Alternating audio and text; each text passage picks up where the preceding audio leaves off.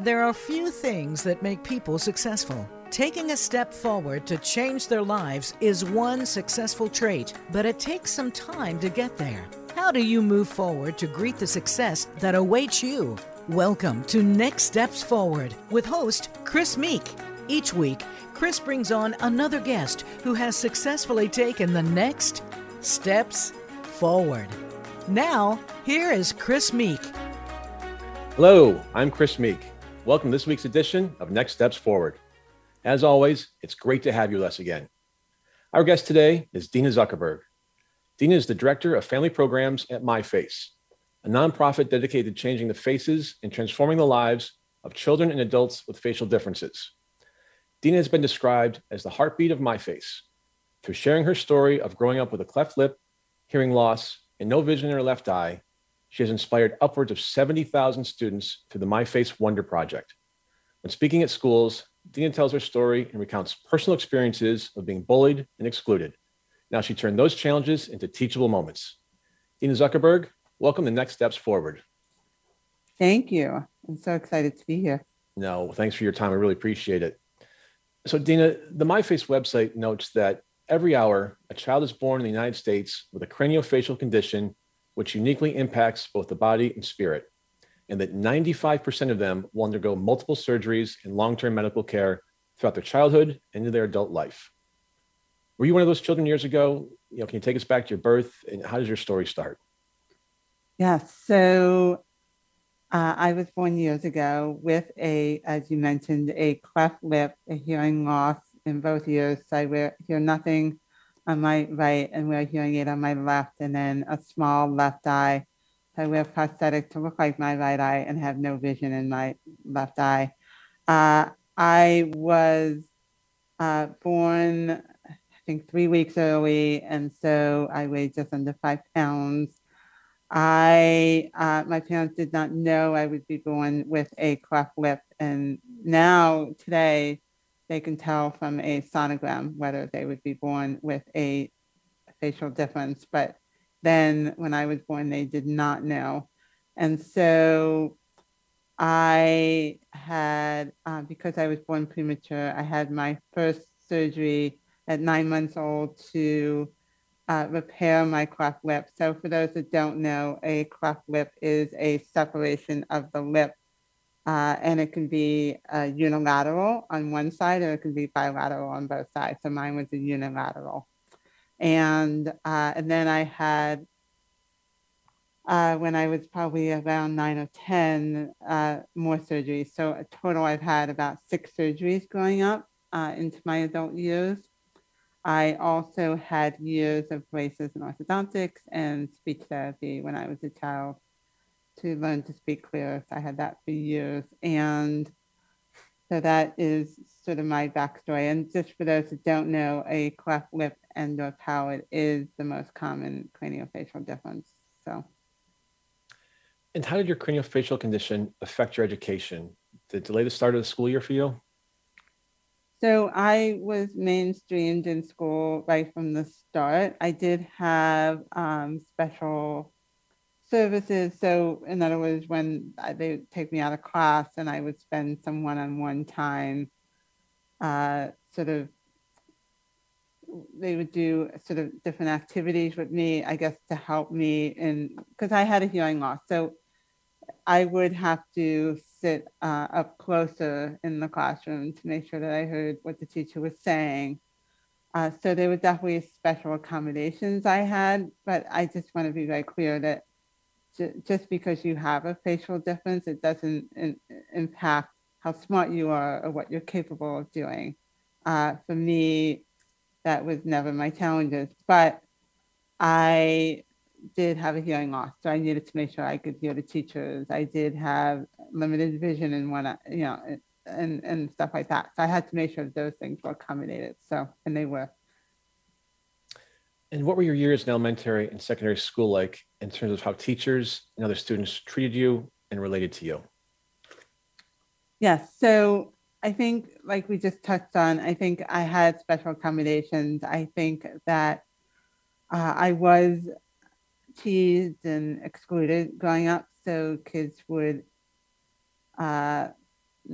say mean things sometimes, or they would, it was more also excluding me. So I would sit alone in the lunchroom sometimes and on the school bus. And there were definitely moments, I think, that I think affected me. I remember, being picked last in gym for team sports.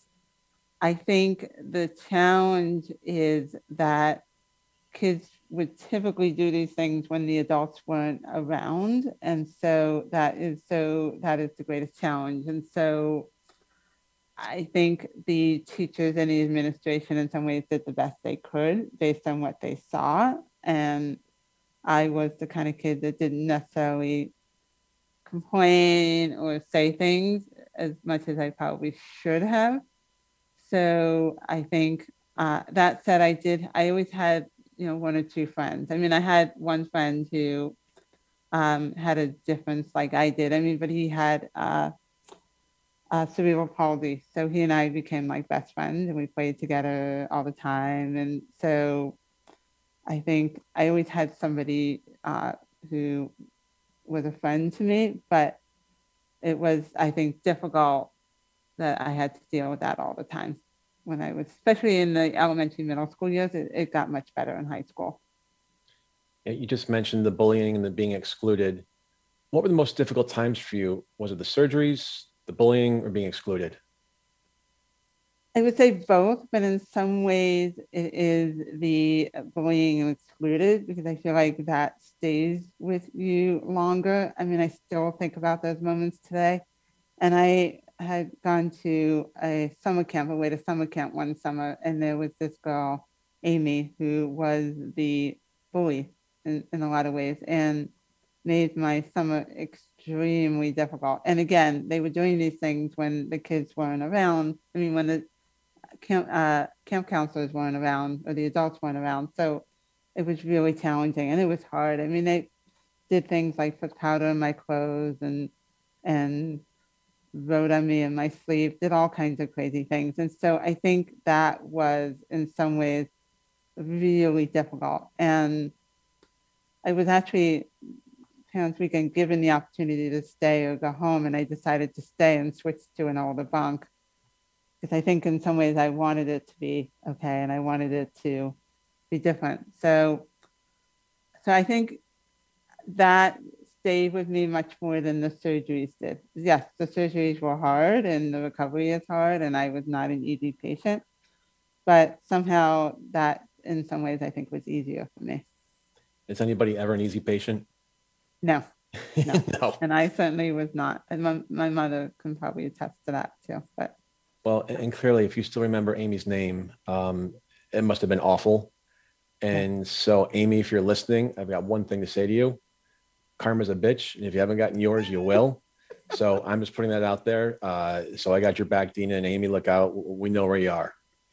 I once thought about, so I found Amy one time. So I decided to see if I can find her. So I did, and I thought I'd write to her, but I never did. But somehow when I found her, I didn't need to. But when I found out who she was and where she was, but good yeah. For you. Good for you. See that, Amy? We're always watching. So Dina, part of your life journey included your involvement in a play titled Let's Face the Music, in which you performed on stage for the first time. What was that experience all about that compelled you to take such a big step? So when I was in my early 20s, I joined a group of teens and adults, all with craniofacial differences like I had. And when I joined at the time, they were in the process of putting together a show called Let's Face the Music, telling the story of our lives growing up with facial differences, using skits and song and even dance, and also what we called mirror log. So looking in the mirror, what do you see?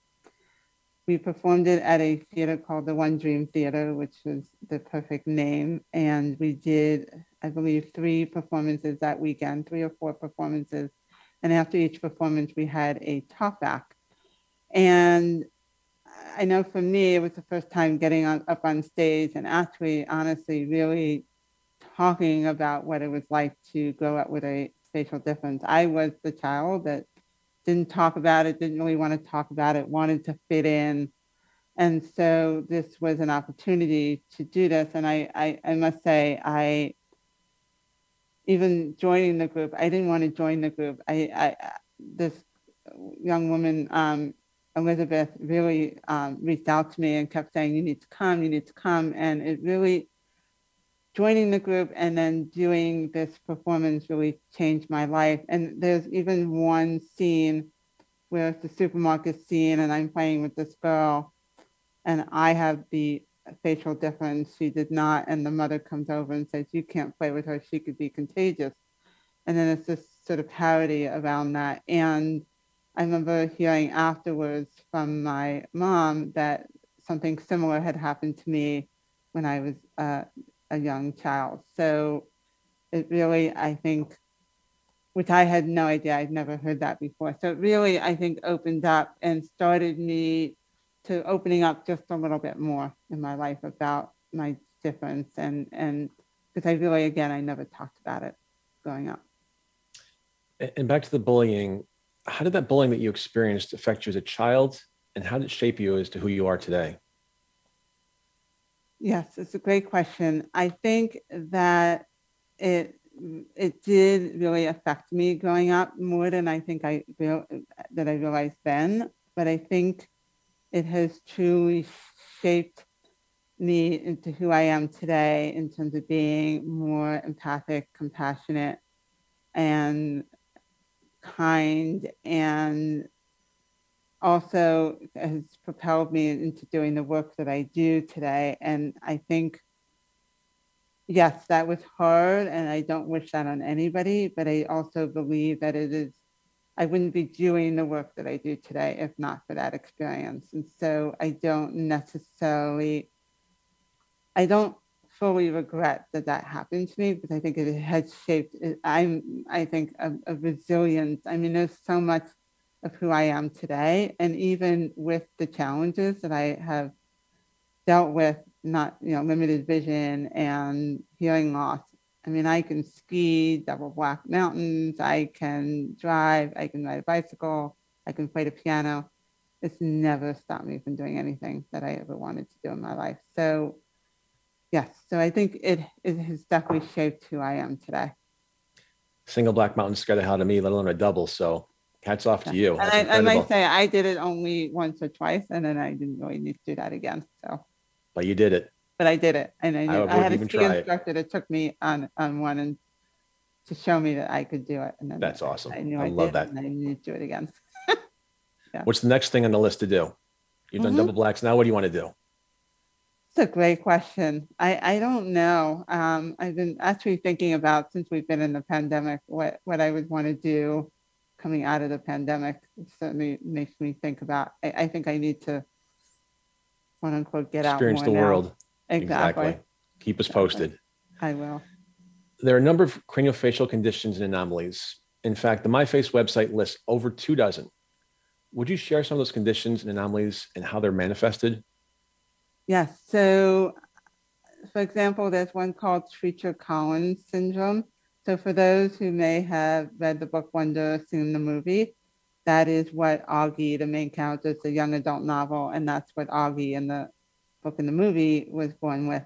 And that is manifested by slanted eyes, typically underdeveloped ears, and usually that they'll have a hearing loss. So because the ears are not fully developed, they'll wear what's called a bone anchored hearing aid. So it's almost like a headband, and it connects to the bones in the on the sides of the faces to allow them to hear. Also a small jaw typically. And so they may, when they're born, some may have breathing issues. And so they may need to have a trach put into their neck to help them breathe. Some may also need a feeding tube to help feed especially when they're young, because the airway basically is too small. So they can't necessarily breathe on their own. And in some cases, the jaw and the mouth is too small to eat solid food. So they may need to get their nutrition another way as well. So that's just one example. Another one is Apert syndrome. So there's some conditions that will also affect not just the face, but can also affect the fingers and the toes. In this case, the fingers and the toes are webbed. And they may only have 4 fingers. And so that is another condition that affects not just the face. So, and then, like I said, cleft lip and palate would be the most common. So for cleft lip and palate, it's 1 in 700 are born with that. And then for Treacher Collins, for example, it's 1 in 50,000 would be born with this condition. And with any of these conditions, it can be mild or it can be more severe. So it also can be arranged, and many can have just a couple of surgeries, and then others can have many, many surgeries going up. The MyFace website tells us that in addition to craniofacial conditions, the faces of another 100,000 individuals are disfigured through accident or disease each year. Are accidents the leading cause of facial differential? So I think, yes. So accidents can, I don't know if it's the leading cause, but yes, many. So for example, I know somebody who was in a car accident and had to have her face reconstructed. So yes, I would say lots of people who have accidents, and also disease. So they can have cancer of the jaw and need reconstruction of the jaw and the face. So it definitely affects many people that way as well. Early in the program, you mentioned that, and today, if somebody has a sonogram, you can see if the child has a cleft lip. What sort of medical advancements, if any, have been made in addressing facial differences in recent years? So I would say that is one of them. So they can now tell in a sonogram, even before the mother has the child, that their child may be born with a facial difference. Not all necessarily will be detected, but you can tell a lot more, especially with cleft lips. So they can see that. And so they can start preparing the parents even before the child is born to what they'll need. So they may need special feeding bottles. They need other services, and also just to mentally prepare them to that they're going to have a child with a difference. And then also, for example, with the cleft lip and or palate, they have something called an nasal-alveolar molding. I think that's how it's called. And so they basically put something on the lip, it's taped, and then some sort of apparatus that helps bring the lip together so that they will need less surgery. So when they repair the cleft is much closer together at that point. And so this is huge because when I was born, nothing like that really existed. So I can see a scar much more on my lip than you can on the children today. I mean, you can barely see the scar. So, and with many of these conditions, there's so many more advances today. So it's a much better process, and the number of surgeries, they don't need to do as many surgeries in some cases as they used to. So there's definitely been many more medical advances today. We all know that medical costs keep going up and up and up. Unfortunately, the price of gasoline too. Do insurance companies tend to cover the treatment of facial differences as essential care? So no, they usually, not usually, but sometimes they'll say it's cosmetic and it's not essential.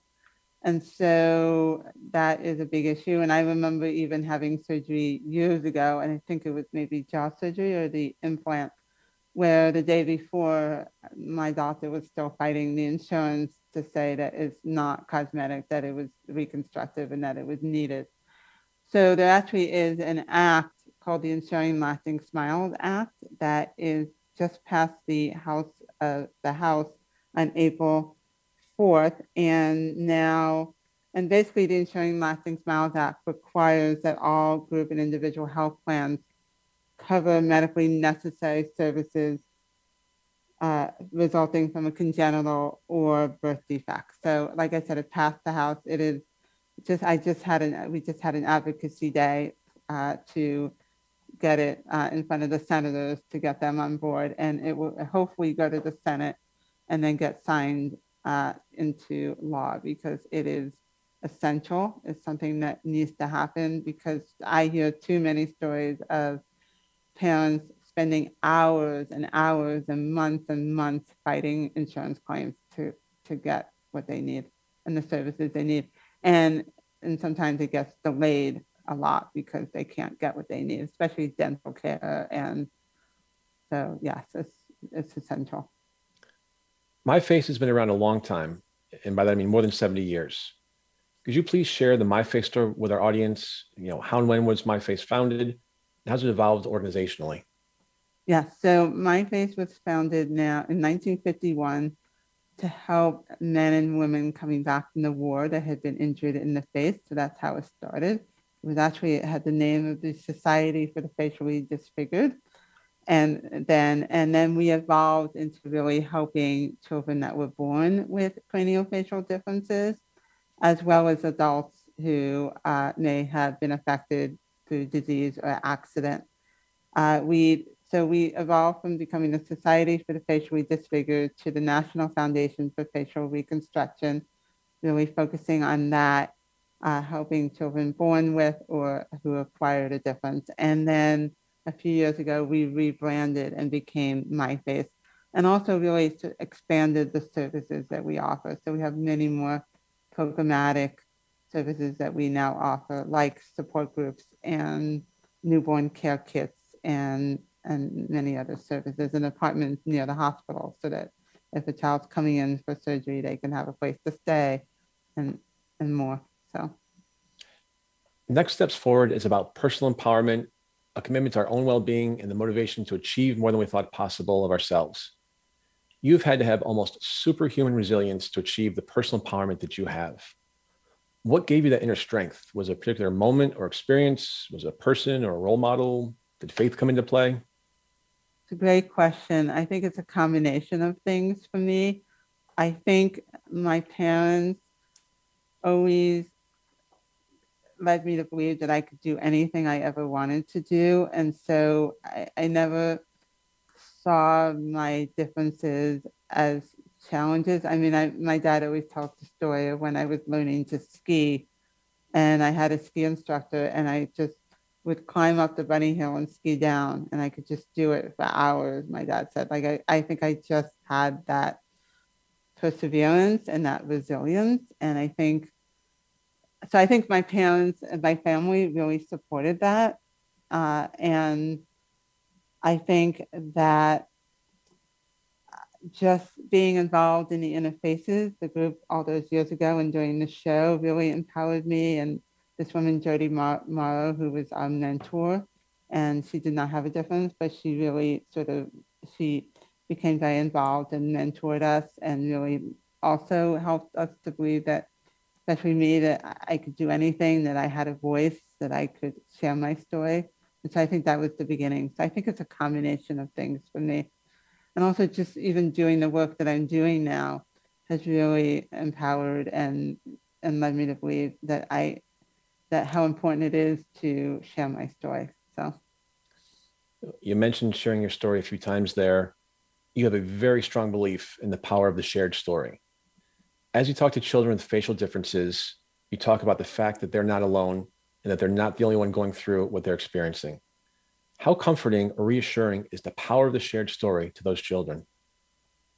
Very, I think, comforting to know that they are not the only one. And I must say, even for me, growing up, I always believed that I was the only one. I didn't necessarily know that there was a whole community out there. And I think that is so true for many of our kids, and as well as our parents too. I mean, when they have a child with a facial difference and preparing to know that then their child may have many surgeries, and they're worried about how their kids are going to do in school and all of that. And so I have for example, a parent support group where I have parents all along the journey, because it is a journey. And so I have a mother who has a 3-year-old who says, I don't know how I'm going to get through tomorrow, because that child's spending more time in the hospital than out of the hospital at this point. And then a mother who has a 6-year-old with the same condition and a 10-year-old, and they're saying, it's going to be okay. You're going to get through this. Just take it one day at a time,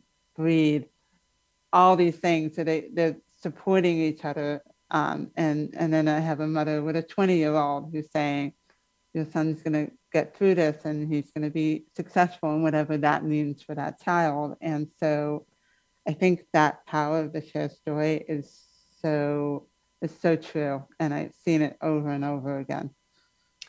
So to that point, there are several shared stories that are especially compelling to you. One in particular is Annabelle's story. I know the people in our audience would love to hear that. Would you share it, please? Yes. So Annabelle was born with something called Naegler syndrome, which is similar in some ways to Treacher-Collins, which I talked about earlier. So it affects her breathing, her hearing, her speech, and how she eats.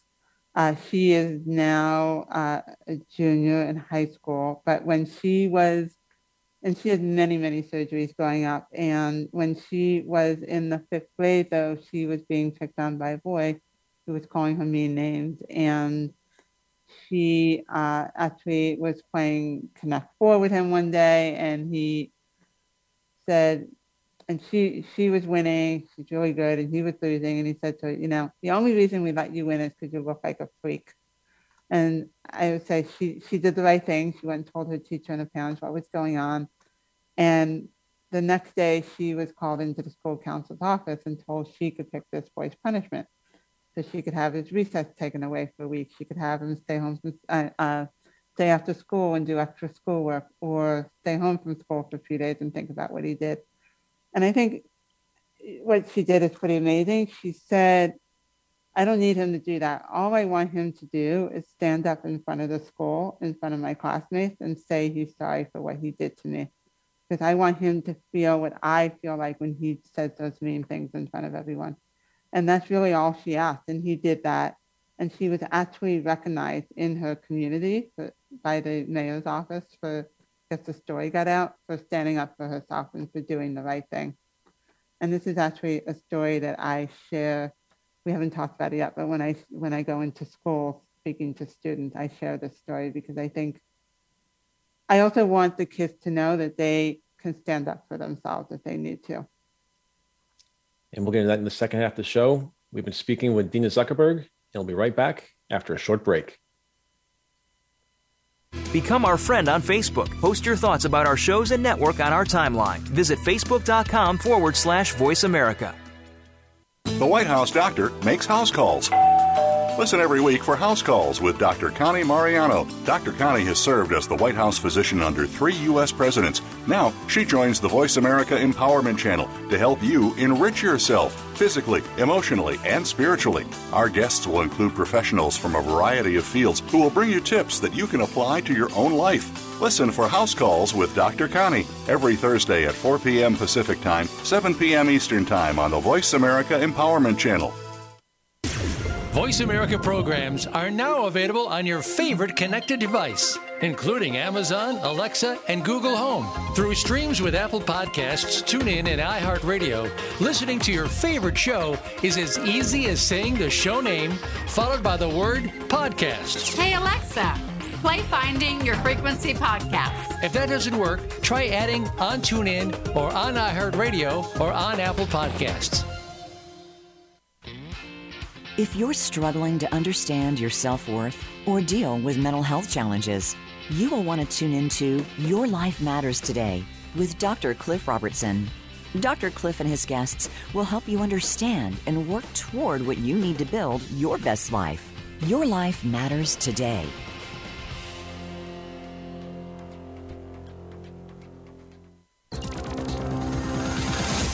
It's your world. Motivate, change, succeed. VoiceAmericaEmpowerment.com.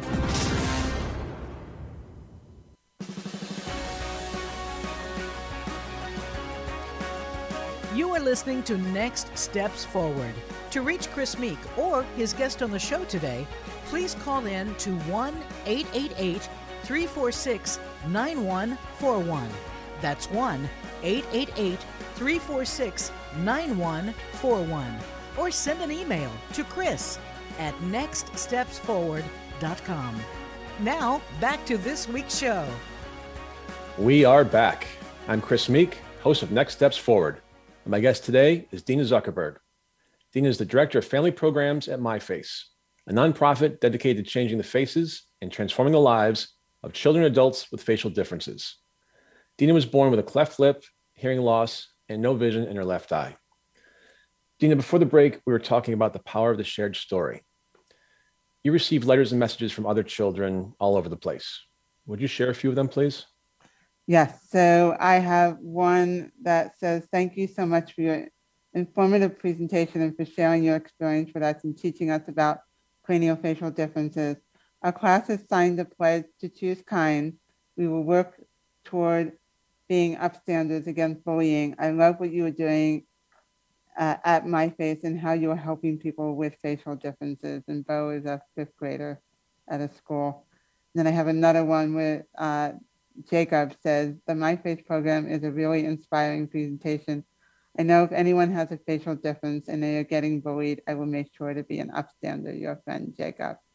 So I have so many letters. I have hundreds of letters from kids talking about how the program has impacted them and how they're going to choose kind and be upstanders, and talking about how they're going to sit with somebody in the lunchroom if they see someone sitting alone. And so I feel like there's hope for the next generation of kids to really think about how their actions can impact somebody else, which is one of the things we talk about in the presentation about being an upstander and how do you respectfully ask somebody about their difference and think about what your actions are. So I think is really important.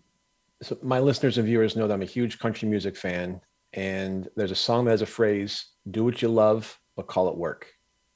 How does it make you feel to have a letter like that and knowing that you are so positively affecting and impacting the lives of children who have experienced what you have, and you're making their world a better place? What's that feel like inside?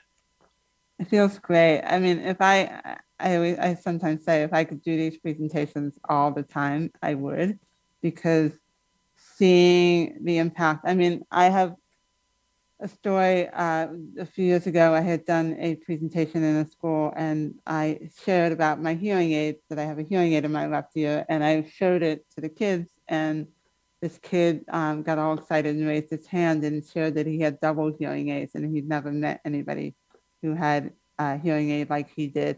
And he was so excited, and it was right around the time that R.J. Palacio, who wrote Wonder, had come out with a picture book called Where Are Wonders, and I had it with me. And he asked if he could read it to the kids. And I have this photo of him being surrounded by the kids in his class as he's reading the book. And it was and he was beaming. He was so excited. So it was a special moment. And then I have another moment where I was doing a presentation and talking about how I wish I had more upstanders in my life growing up, because that really would have made a difference for me. And this boy raised his hand and he tearfully shared that just the week before, he had witnessed another kid picking on a child and how he didn't stand up for that child and how he would, going forward, be that person who stood up. And it was such an amazing moment. And he was teary-eyed about this. And so those are the moments that I love, because and also when they share and how they relate, they say, "Oh, I have a friend who has a difference," and they bring it to their own life, even sharing, "Oh, I had a surgery on my foot," or "I had a surgery on my hand," or "I broke my arm and I had to be in a cast," when they relate it to their own lives. And so it's no longer this thing that's out there, but it's something that, oh, now they understand it, and it's no big deal anymore. So, because I do believe, especially with young kids, that when we expose them to differences, and there's all kinds of differences, we all have differences, then it's no big deal to them. It's just, oh, okay, now I understand it. Because I think a lot of it comes from fear of not knowing and understanding. So, you've just talked about being a bully, about being compassionate. You talk about, realizing differences. What causes a child to be a bully? Why do children become bullies instead of becoming kind and compassionate? I think it's funny, I've said this, I think we do ourselves a disservice in focusing on the victim of the bullying and not as much on the bully, because I do believe that there's a reason why the person who is bullying somebody else, or why they feel a need to do that. And usually, sometimes it's insecurities in their own life or stuff they're dealing with, or I hate to say it, but sometimes they're role models or what they see at home. And so I think we need to focus on the bullying and try to understand why they do that, and I think to talk to them about it and to understand why they feel a need to do that to somebody else. And so we focus on both, not just the victim, but that we focus on the bullying as well. And with the pandemic going on the last few years, we hear more and more about cyberbullying these days. Is bullying worse today than it was when you were growing up, or is it just simply taken on a different form? I think in some ways it's worse because when I was growing up, you didn't have any online, we didn't have computers even then. So I would go to school, and yes, it would be hard sometimes in school, but when I came home, I could put that all away. And now with social media and everything and texting, it can be 24/7 for some kids. And I think I would not want to be a child today in school. I think for growing up, because I think it's I think it's harder in so many ways than it was for me, because I could compartmentalize. So that happened there, but I came home and I had a very supportive environment. And now with online cyberbullying, it's a totally different ballpark. I also will say that I've been hearing, interestingly enough, that now that kids have come back to school this year, that bullying, and I've read this too, that bullying has been on the rise again, because in some ways they don't know how to they don't know how to socialize as well as they did before the pandemic, because they spent so much time at home. And so I had teachers and administrators, school administrators, tell me that they see it on the rise again. And so I think that's why programs like the Wonder Project that we do is so important right now. Well, that's a perfect segue. It's like you're reading my notes. What is the Wonder Project? How did it get its name, and how did it get started? Yeah, so the Wonder Project is a school-based program that kicks off with an assembly where we go into the school talking about differences, choosing kind, being an upstander, and giving them a kindness challenge and sharing my story. I also go in with somebody else and they may share their stories. We share the story of Annabelle. The Wonder Project got its name because about 10 years ago, R.J. Palacio, the author, wrote a book called Wonder, which is a young adult novel about a boy who's homeschooled, who's born with something called Treacher-Collins syndrome, and then he's mainstreamed in the 5th grade. And it looks at what that year is like. So there's Julian, who's the bully, there's the friend, there's the people and then his family. So you introduced to his dad, his mother, and his sister, and it's told from different perspectives. So I read the book 10 years ago when it came out. A parent had given it to me and said, you need to read this. And we at MyFace decided that we should really do a curriculum to go with the book. And then I started going into schools and speaking to students. And since starting that, I've done close to 200 schools, have reached 70,000 students, and it's really changed my life and the lives of so many of the kids who in the craniofacial community and outside of the craniofacial community. But I share that, so in the first page of the book, Augie, who's the main character, talks about wishing he had a magic lamp so that it could be better for him. And I remember on my birthday, around his age, maybe a little younger, when I was blowing out the candles on my birthday, wishing that I could look like the other kids, so it would be a little easier.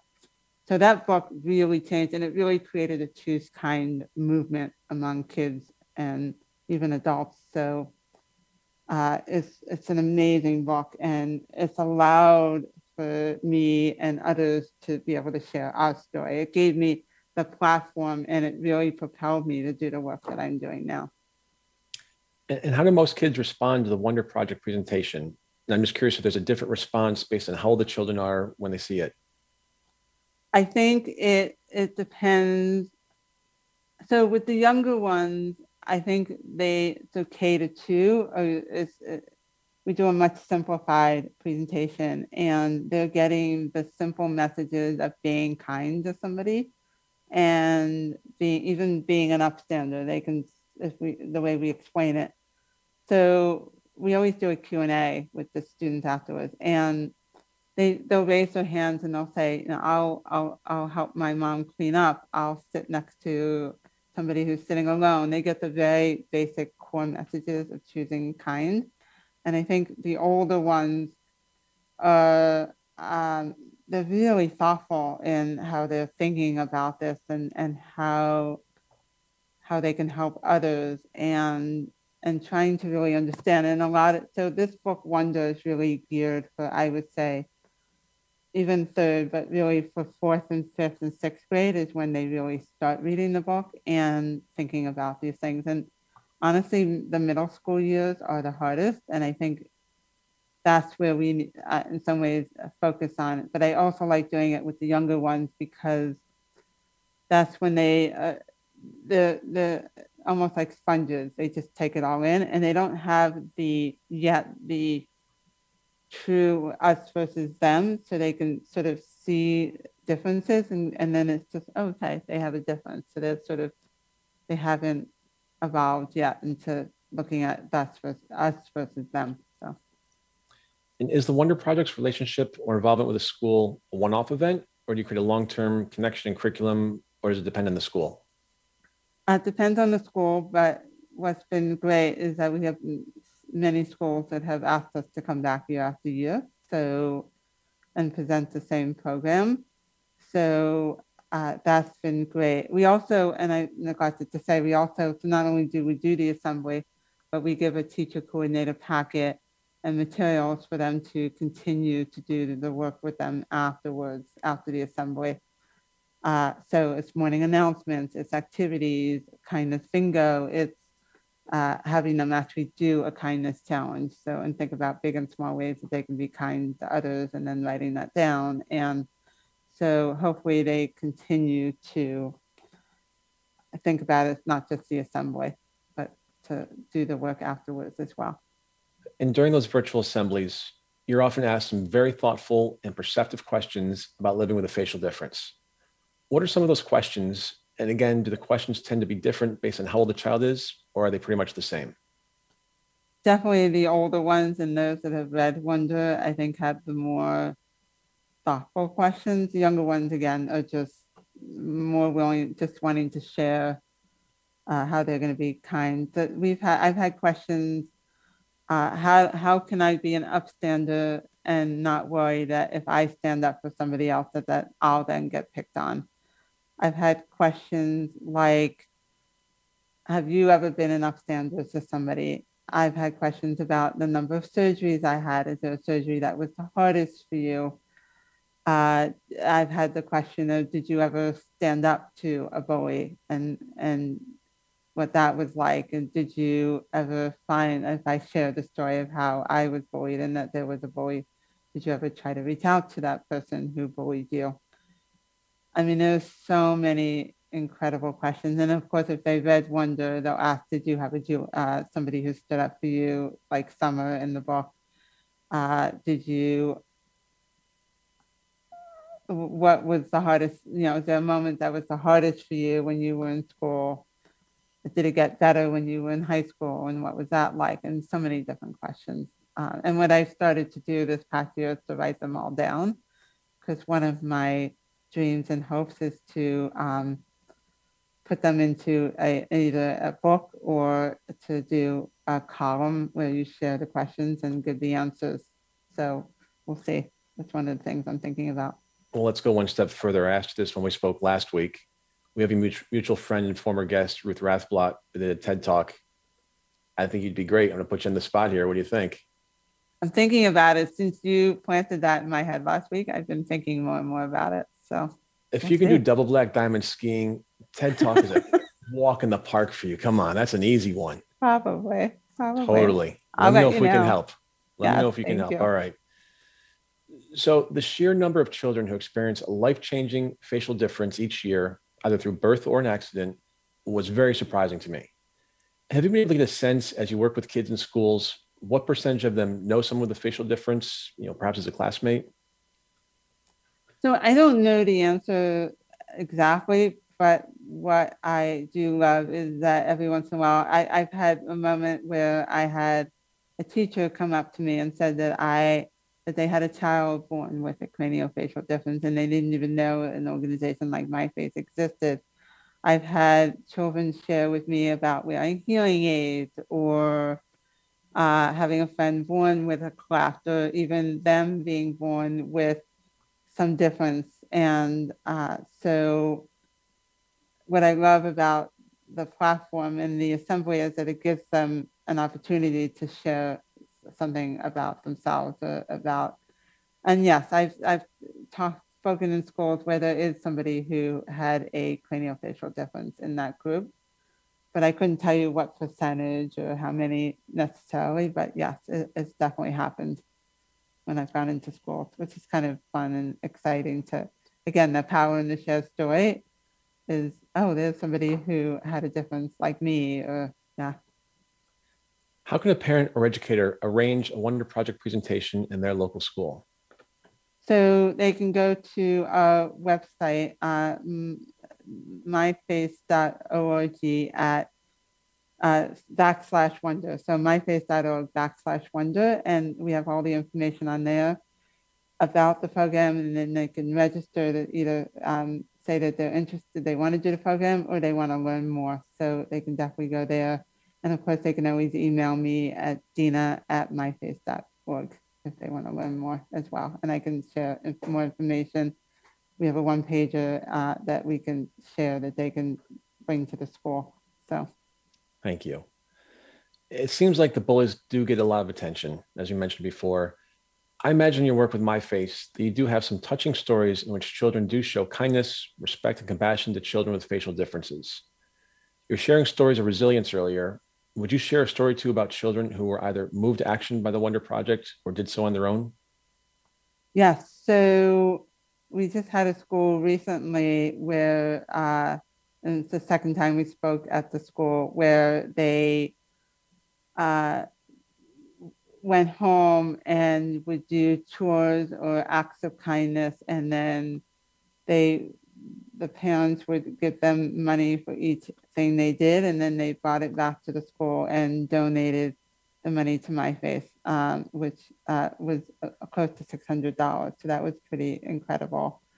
I think that I get letters from schools and kids sharing that they went to a homeless shelter, or they talk about sitting with someone on a buddy bench during recess, or sitting with someone in the lunchroom. There's so many acts of kindness that they do and that they come up with, and I just love hearing those stories and what they're doing, and knowing that, because I think in some ways you're always going to have people who bully and that be bullied, but if you can take kids that are bystanders and witness these things and turn them into upstanders, I think that is the key to some of this.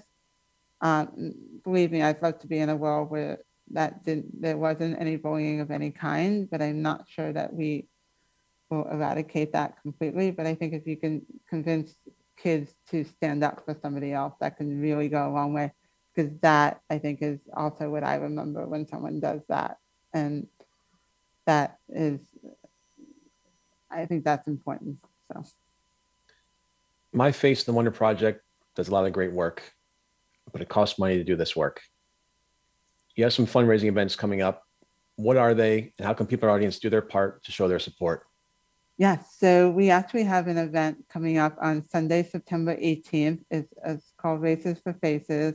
It is in New York City, and we have a 5K walk, but it's also carnival games and face painting and a band and snacks and all kinds of activities, fun. all morning and on Sunday, September 18th.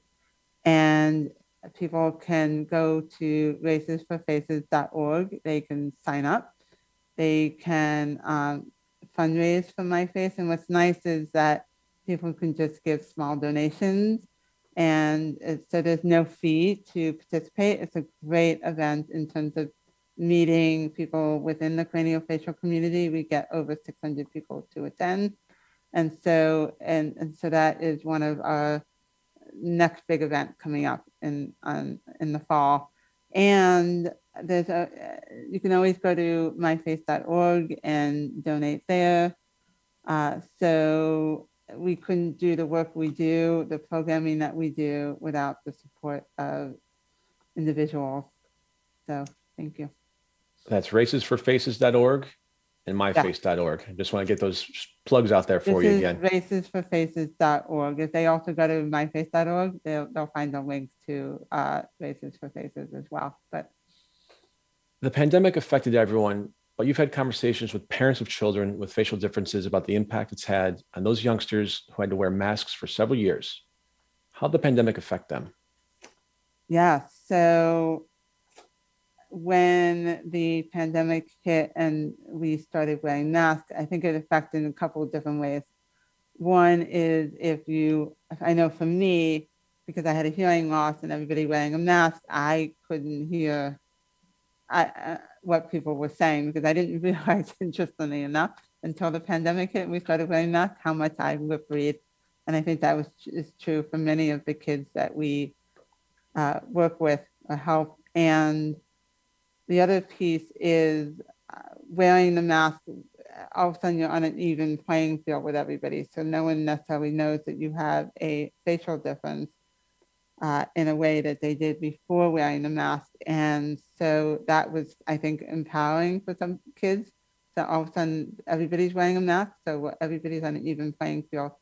I think the challenge has been is now we're removing the mask, and I've had parents share that they were worried about how their child would be received in school, especially if they're moving to middle school. So there's been challenges also with removing the mask and all of a sudden people seeing the difference.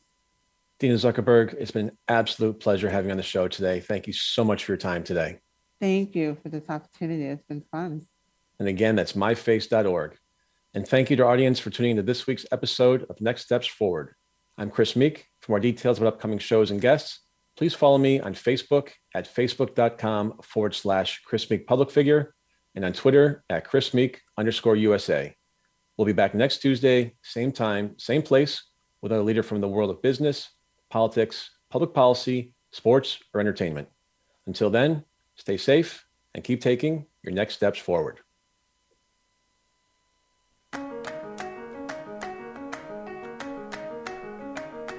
Thanks for tuning in to Next Steps Forward. Be sure to join Chris Meek for another great show next Tuesday at 10 a.m. Pacific Time and 1 p.m. Eastern Time on the Voice America Empowerment Channel. This week, make things happen in your life.